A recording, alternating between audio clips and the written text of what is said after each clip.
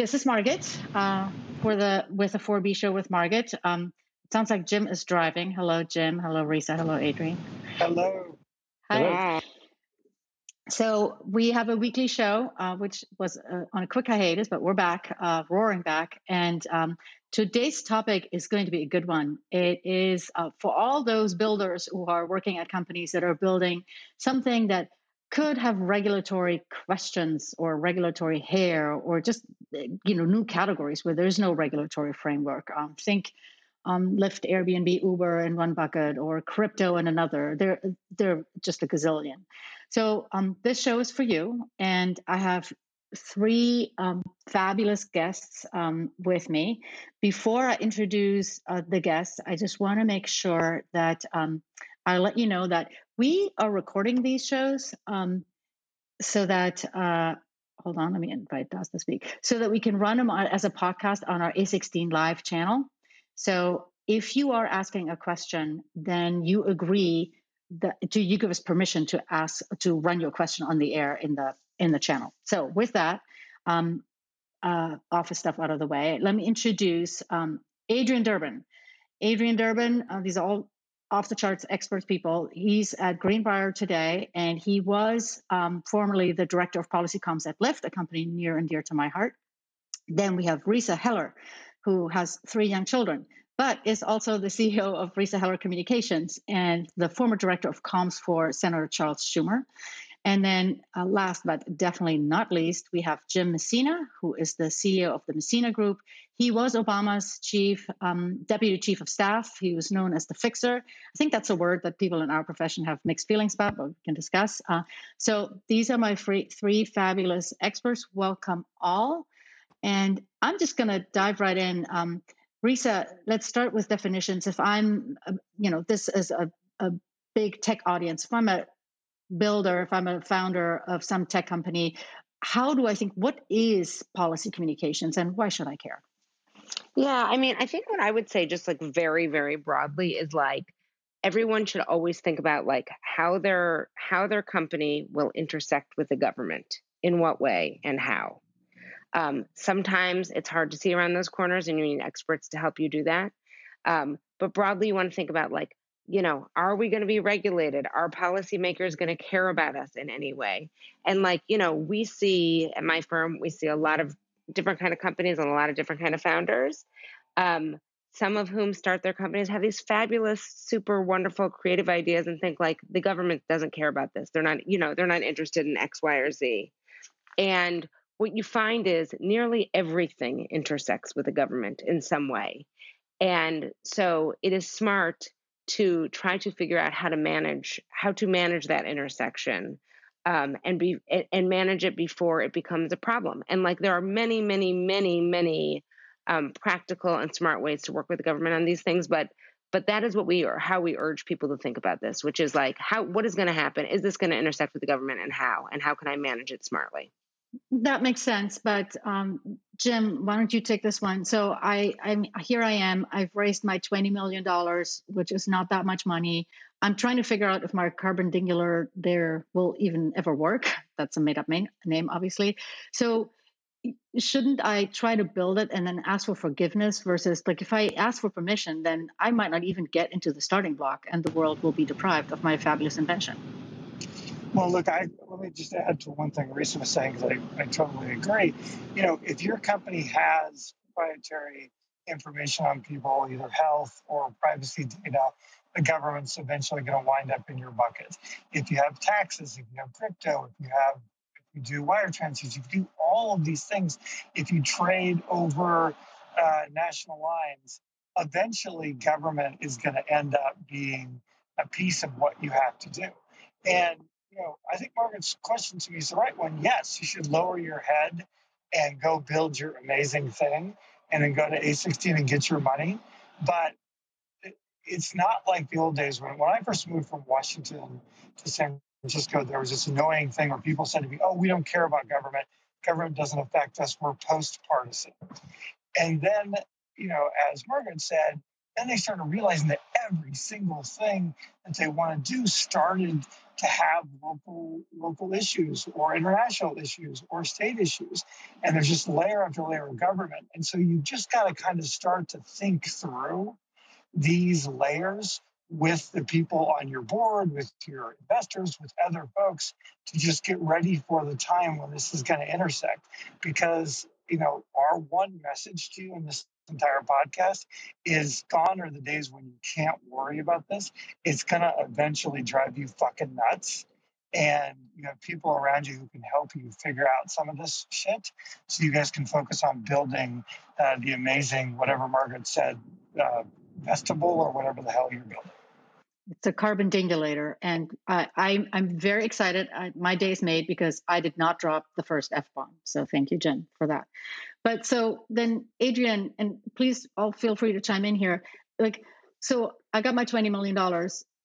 How much of that do I have to now spend on lobbying? How does this work? It's you think through this and it could be health data, this, that, and the other. But I need to hire engineers. I have frankly different priorities. And do I really need to pay someone to go lobby some staff member for some member of Congress? How does it work? Well, I mean, I don't think you need to spend a lot of money right up front on lobbying. But the good news is that you can interact with policymakers without spending a lot of money on fancy lobbyists. You can do it yourself. And I think another point to make is that, even if you think your product isn't going to be regulated and maybe won't be regulated at all for a long period of time, there's still no downside in engaging with policymakers to let them know who you are. Every policymaker loves a company, especially if it's located in their district or it's a new hot thing, the carbon dingulator or whatever it's called is going to, sweep the world, and they want to know about it and they want to know early. So, getting in front of them and telling them your story will pay dividends down the road when inevitably the government is getting into their business. Okay, devil's advocate, but I'm scarred by sort of the last few years of tech. If I tell regulators about it, am I just going to be the next target, Risa? No. It's not necessarily about that. It's more like when I started my business, I remember someone said to me, meet your banker. Go in and meet your banker and have a relationship with your bank. And I was like, that's stupid. I'm not doing that. But I eventually did, and it was smart.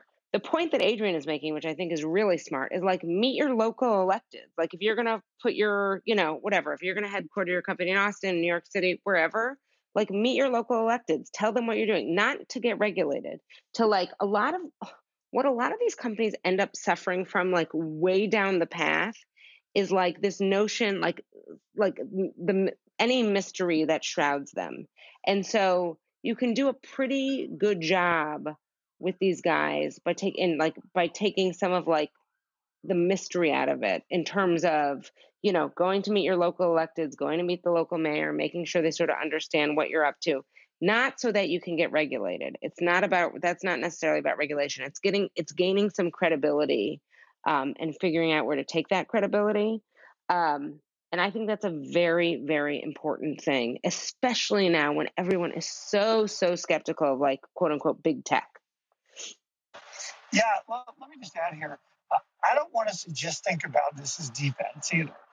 Just getting, first of all, you should not pay a lobbyist any money.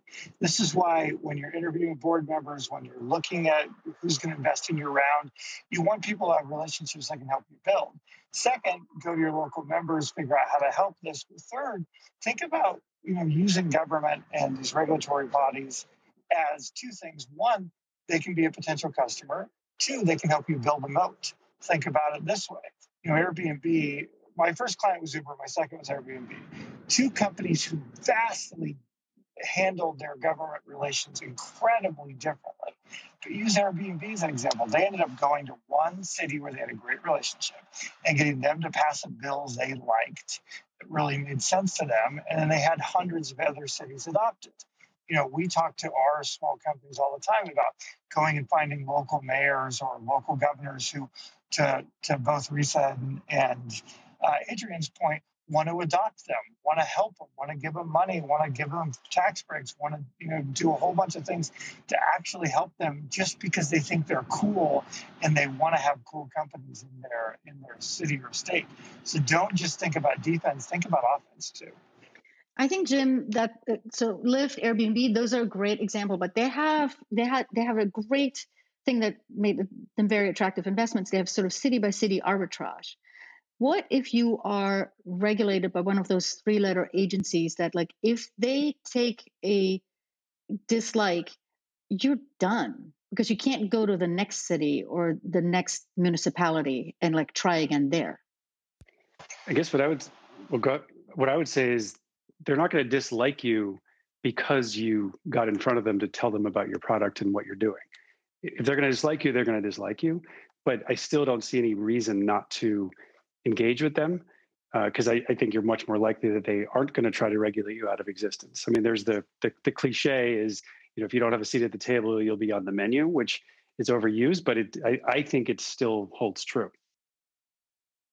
Well, yeah, and to add to that, sorry, Margit, just to add to that, like, I would just say, like, better to know that you have a problem with one of those 3-letter agencies early on than when it's too late and you've spent, a shit ton of money and like kind of can't look back.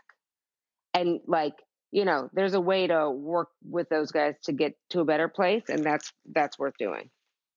Okay, so listen, basically I sort of agree with you, but I'm going to play devil's advocate one more time, because if you look at the big tech companies who have plenty of engagement with government regulators, I would let's just stipulate they do. They have offices there and whatnot. It's not working out so well. So I hear you, but the playbook sounds a little bit the only thing that Democrats and Republicans agreed on is that they all hate tech. Anyone? Well, look, I think some of that's real. I mean, we used to brag in the Obama White House that, we had Eric Schmidt there every day and how close we were to tech and tech. And now, you have Ted fucking Cruz retweeting Elizabeth Warren's attacks on Facebook. So I think, Margaret's point is that there is kind of more scrutiny on the big guys. But I think that, below those people, you just have government agencies whose job it is to regulate and to figure out how to be helpful to some of these companies. And, going back to Risa's point, if you're in healthcare, if you're in energy, you're going to end up having real issues and real advantages if you can get to government early, get them to approve your products, get them to do things that can significantly increase your value.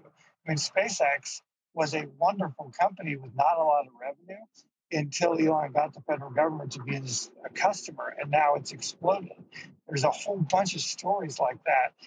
Look at all these baby companies that are now going SPAC that are some medical device company with something to do with COVID that are now exploding because they got emergency use authorizations by the federal government.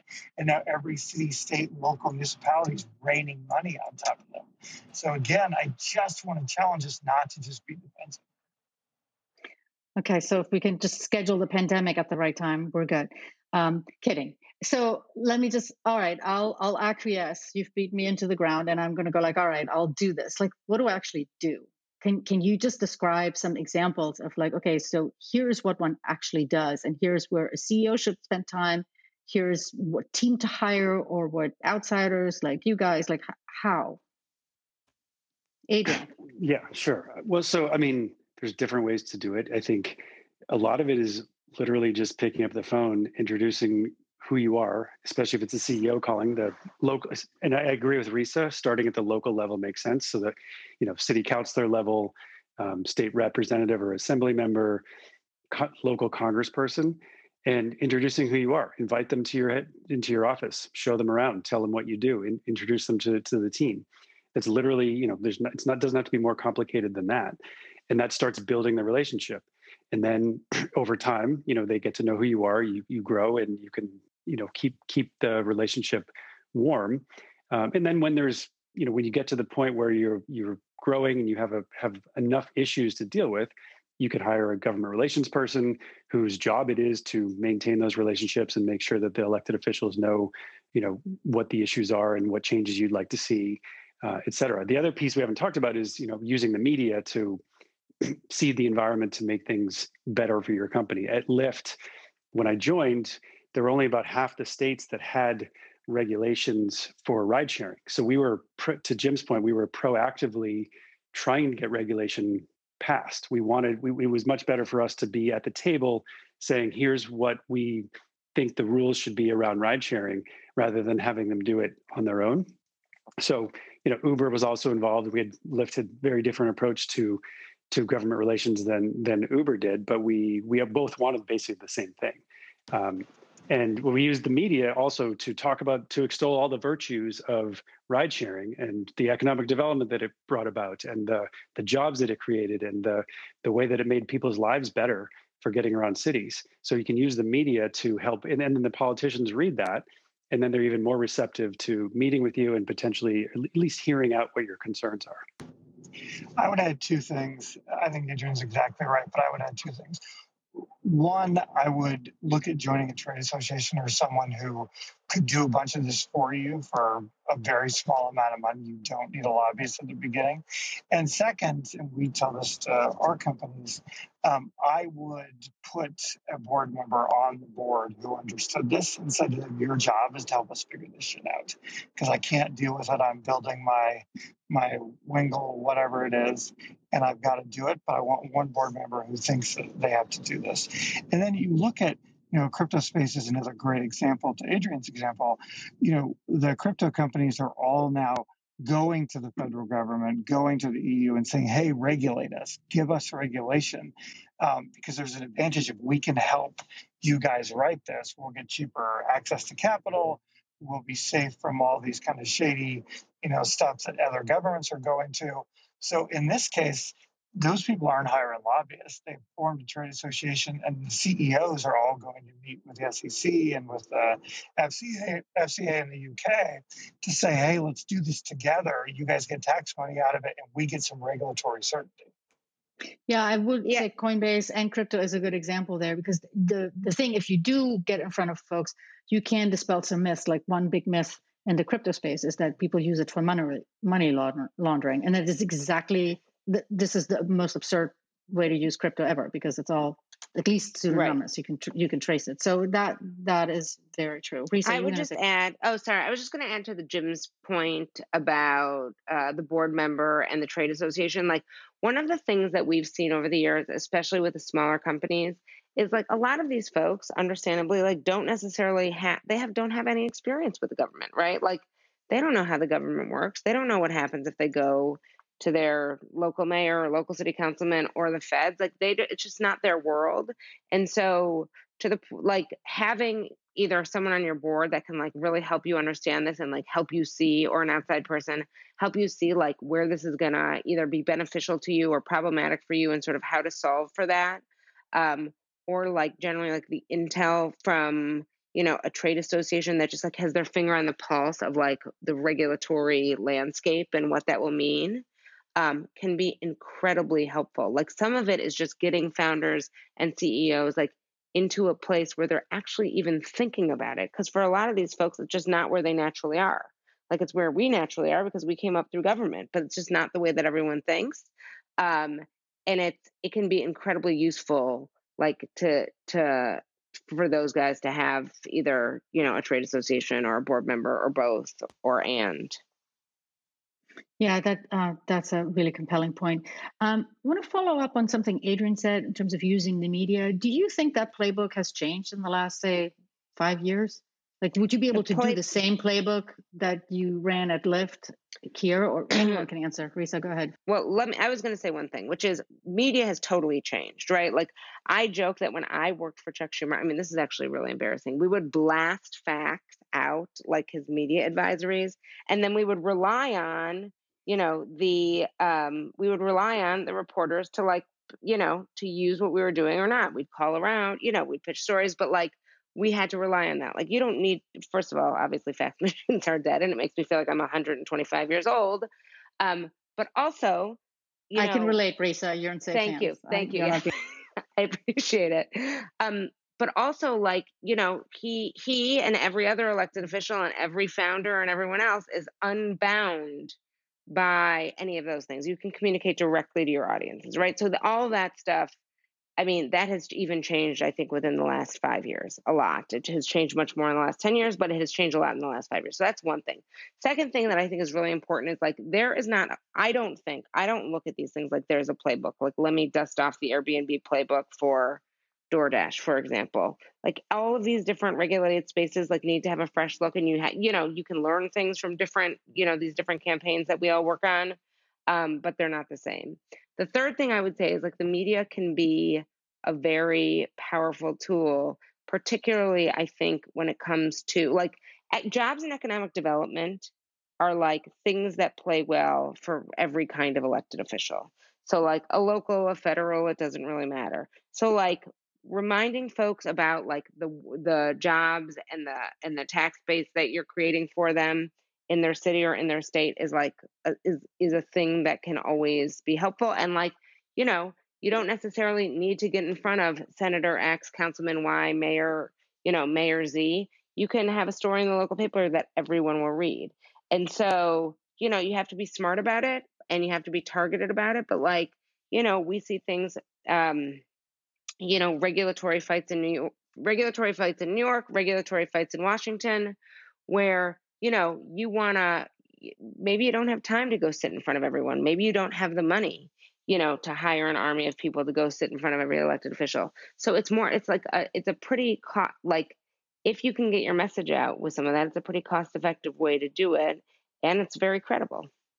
It's also a big if. That's what Adrian, go ahead. Yeah.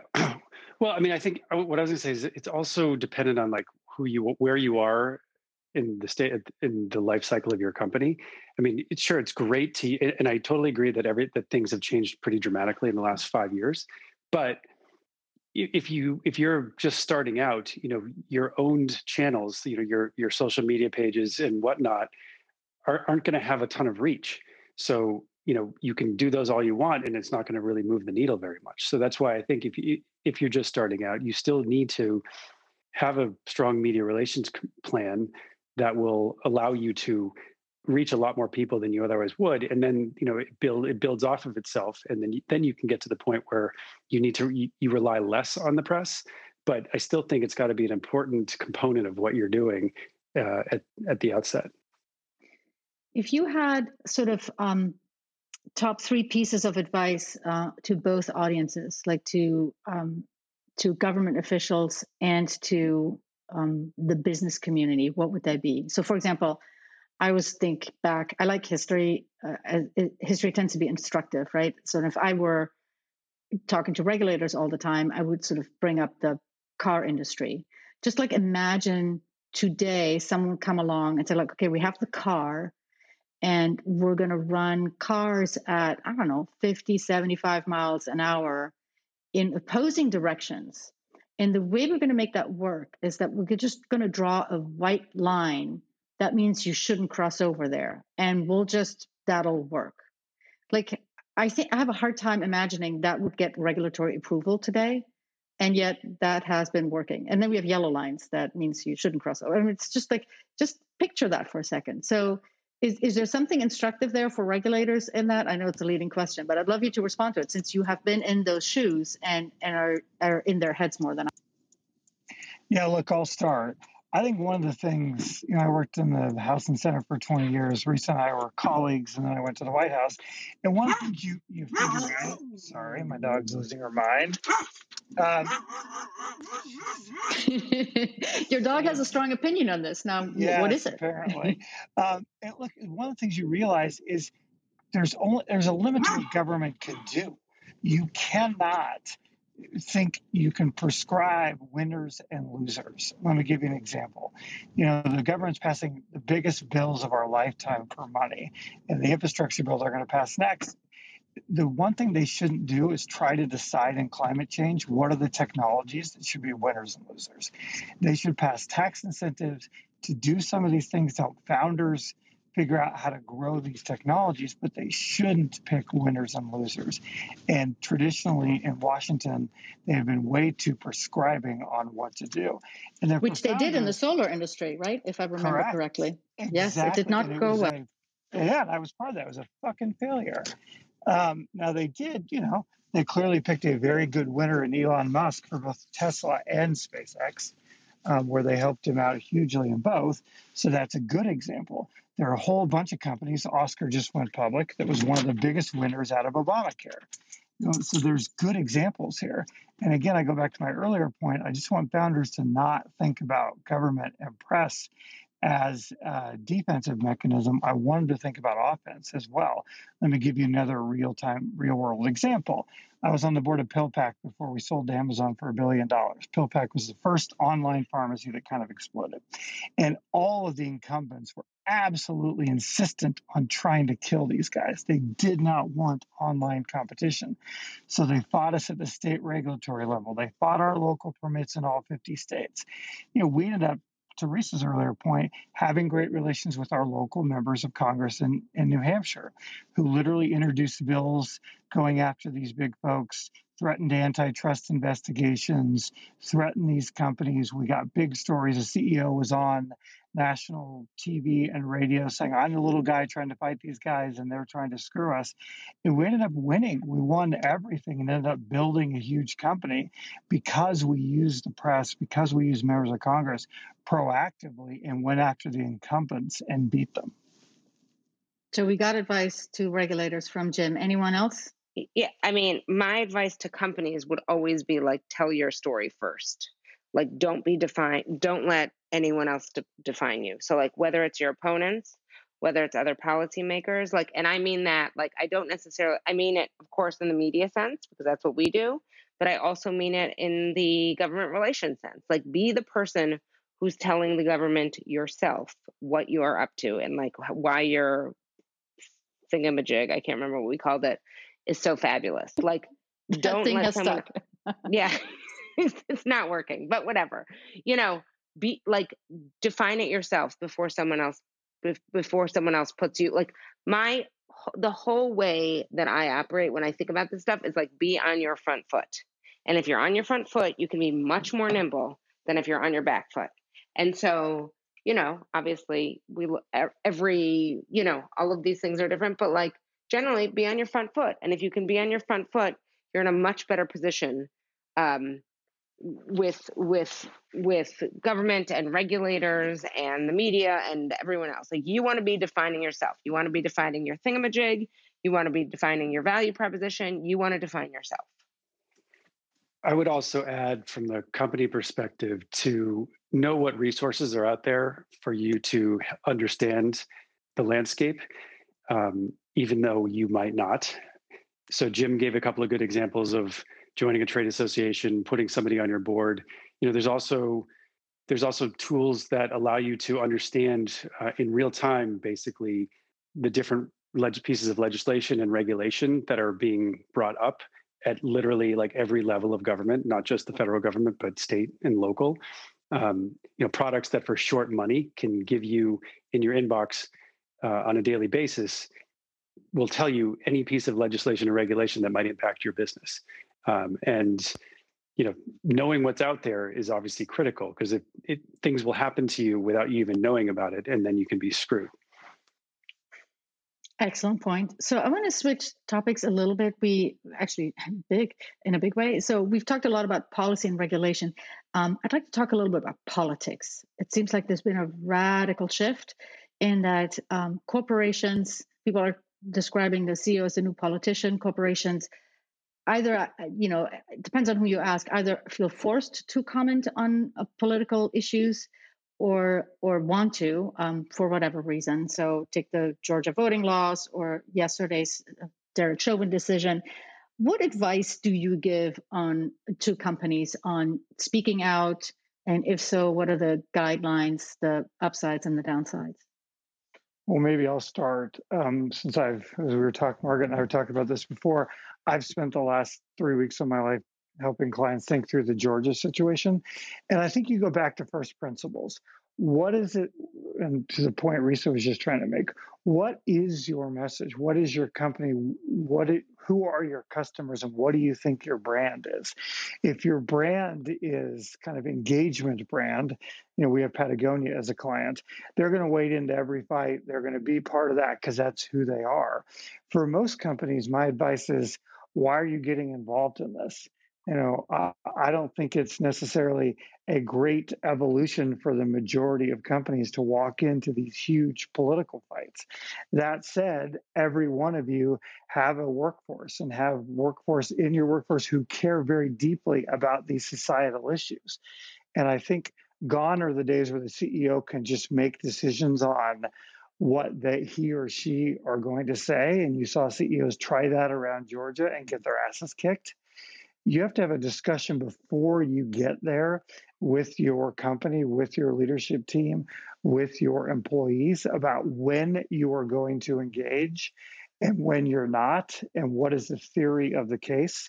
And my kind of first principle theory, this sounds weird from a guy from politics, is for companies, don't get involved in fucking politics unless it's on brand for you and you think you need to for reasons of either brand or your employees.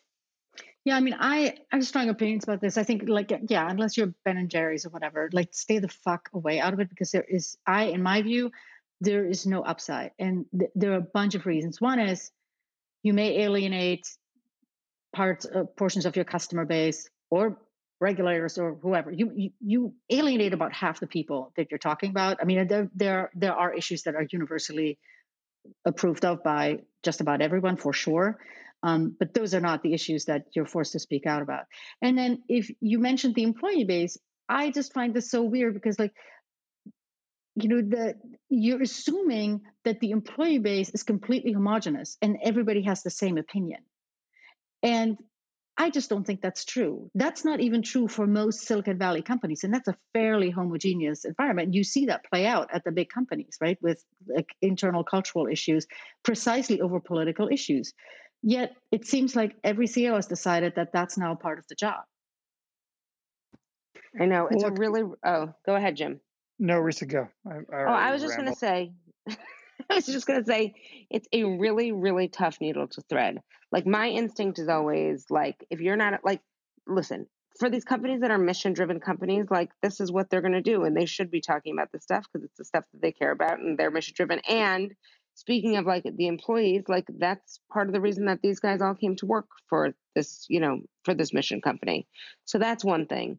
But I think did they I think some of it is appealing. For example, Patagonia, I don't work for them, right? But I think you go work at Patagonia probably either because you really like fleece, or this is coming from someone who lives in New York City and tries not to go outside other than to work in the subway and whatever. But you really like fleece, you really like the outdoors, and you really care about the environment, right? So those guys, I'm not saying they should be commenting on everything, but if they've made they want to be activists, and they are activists, and they should be, right? But not every company is and so I think it's a draw for employees. I think it's in many cases why people go work at these companies. It makes them feel good. They're excited about it. And so in that case, that's sort of one use case for talking about that stuff. And then there are companies that are not mission driven and are making the widget, the thingamajig.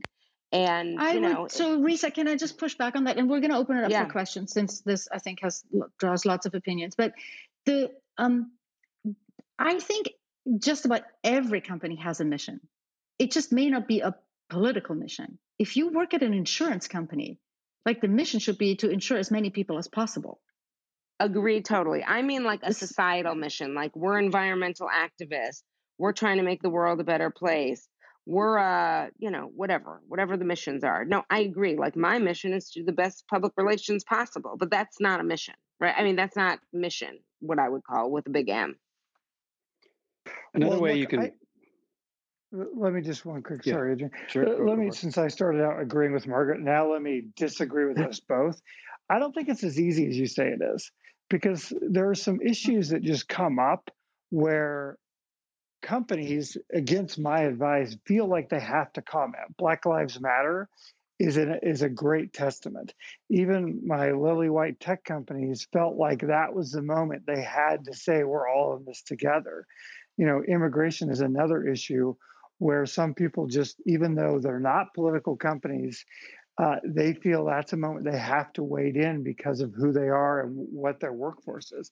I understand. And I never said it's easy, but here's why I think it's not smart, is like, okay, so you say like, okay, you end up making statements that are obvious, I should say, right? Of course, we all agree that, say, Black Lives Matter, to take a spicy one, right? And then, okay, so you do the statement in case if you're a big company, people pay attention. And then the next thing is like, well, fuck you. What are you doing about it? And then, of course, you don't know exactly what to do about it because this is a big societal problem that, I've been an immigrant in this country, happily so, since 1991. I haven't heard a solution that I go like, oh, let's all go do that. That'll solve the problem. So then what do you do? Then you feel pressure and someone will suggest like, let's make a donation. And then the reaction is going to be, well, fuck you. It's not a charity case. I just think there's no winning in this. So that one statement that you made because you felt like you really had to is going to follow you around, not in a good way, even though you had all the best intentions. But this is where you get paid the big bucks to be a CEO, because I just don't think it's, again, that easy. Right, but then they shouldn't run it like a popularity contest and say like, oh, so many people say like, I need to say something, therefore I'm going to say something. That's not what they pay you to do. No, but think about it this way. When let's say some percentage of your workforce is African American, and you don't say anything, and you have massive unrest internally, including board members quitting because you're at this pivotal moment in time, you're not going to say anything.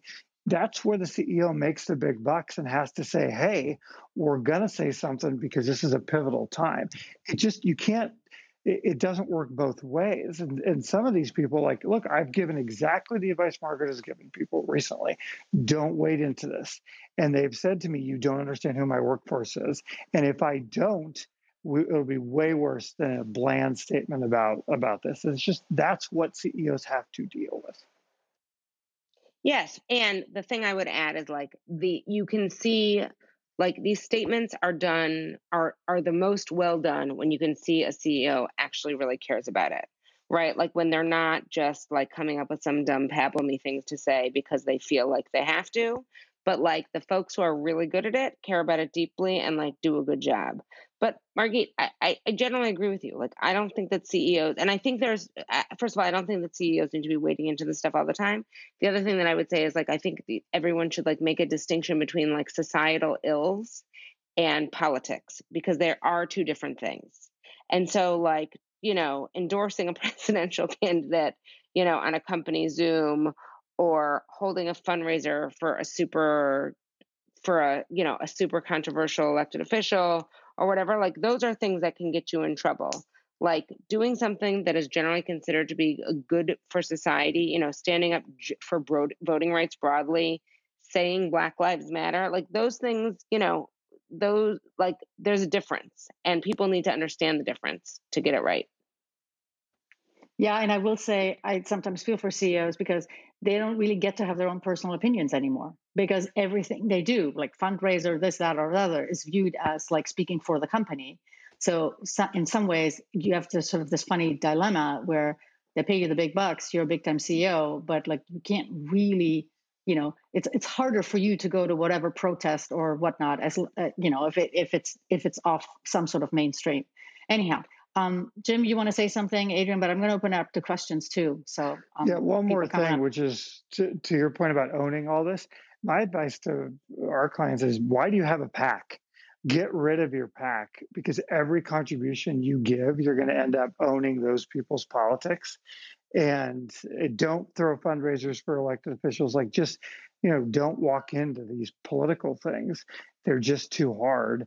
And it really goes back to first points of saying to your employees, this is when we're going to engage in these things, and every place else we're not. And here's why we're not, so everyone understands. So if your CEO or your company's not on some letter with 250 prominent companies saying we want X and Y, you can say, we told you we weren't going to get on those kind of things because we only want to wade in when it's X. You just have to make those decisions before you're calling Risa at midnight saying, what the hell do I do? Right.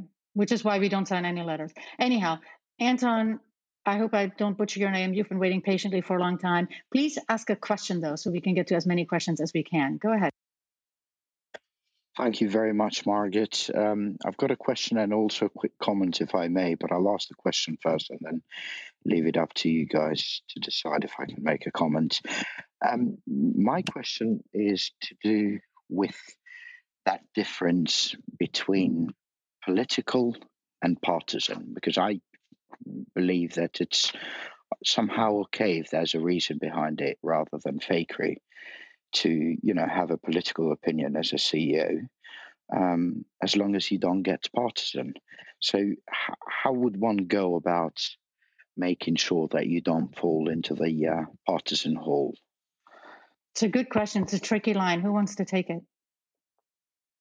I think what I would say is like a lot of it, like to Jim's point about paths, like don't go out, like you as a CEO are not going to go out there, Anton, I don't know if you're a CEO, but whatever, you're not going to go out there and like publicly, campaign for candidates in your company.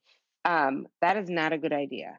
What I would say is like, are there broad societal issues that are hot button that you can be talking about, that you care about, that somehow mesh with what the company is trying to do? Those things make sense.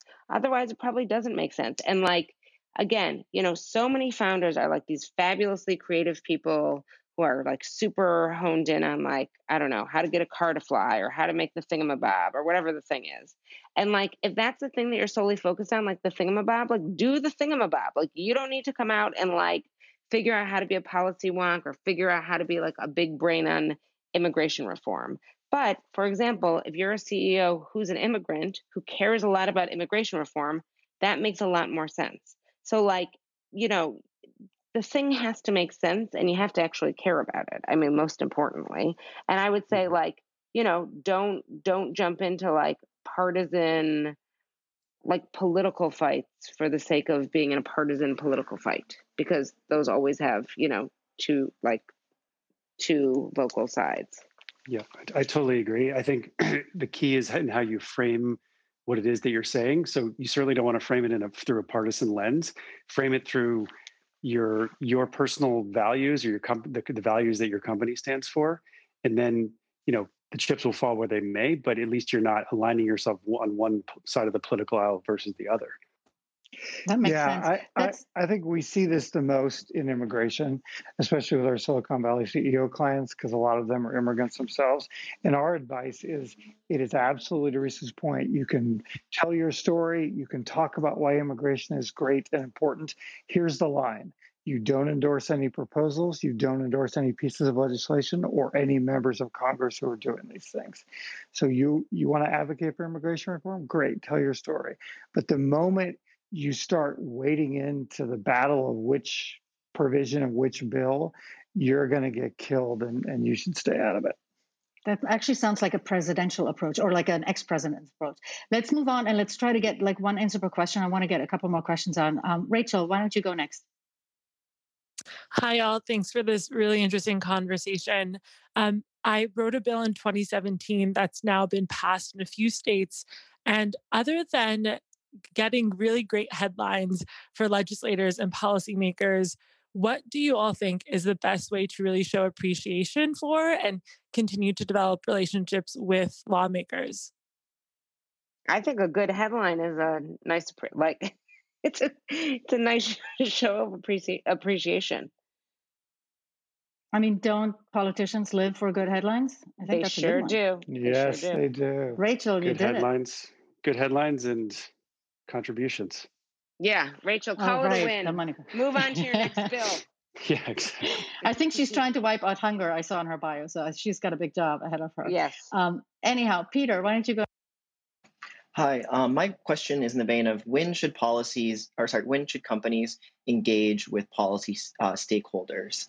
And the reason I ask that is because I feel like there's kind of this approach that it seems like engaging with politicians or policymakers is like eating your vegetables. But I think we're in this new mode of capitalism, especially like stakeholder capitalism, where eventually the company is going to be held to account by a broad range of stakeholders. And it would probably do best by the company to address the problems earlier on and kind of build a community that actually helps them through the problems that they might face in the future. So like, when should companies engage with policymakers? Yeah, look, I think it has there's two reasons. One, if you have something valuable to add and help policymakers think through. And two, if there is a need that, to your point, if you're eventually going to need their approval or their help or any interaction with them, I always think you're better off talking to folks when you don't have anything to ask for, when you're just telling them who you are and what you're doing and not having an ask. And so I do believe that going early is almost always better than going when you need something. Jim, that is excellent life advice. I think just in terms of business relationships or otherwise, like just talk to people when you don't need them. So thank you. Ronald, you're next. Please ask your question. Hello, everyone, and thanks for the room. My name is Ronald. I'm based in New York City, and I am the founder of a nonprofit in the professional development space for the hospitality industry. I have done what some of you have suggested, which is reaching out to city council, local aldermen, and congressmen, telling them who I am and doing introductions. Where I got roadblocked or stuck was that I did not know how to engage and build the relationship beyond that initial introduction. So what do I do after that? After I meet them, I get their staff to respond to my emails. We set up a Zoom meeting. What do I do next beyond keeping them informed through email? And then secondly, in regards to access to resources or information when you're engaging with the government, or government officials, how do you find out what programs or services are there? Because as I am a nonprofit and we're in the startup phase, we are capacity building, but we are very limited because of access to funding. And I thought that reaching out to our local officials would help us be able to create the network and access to resources. But I've found that I met them. They said, oh my God, that's amazing what you're doing. We're going to do a job fair and we'll let you know. And now it's just stale. But I met like 8 different government officials, but now the relationship seems to just be stagnant. Thanks for your question, Ronald. Who wants to take this one?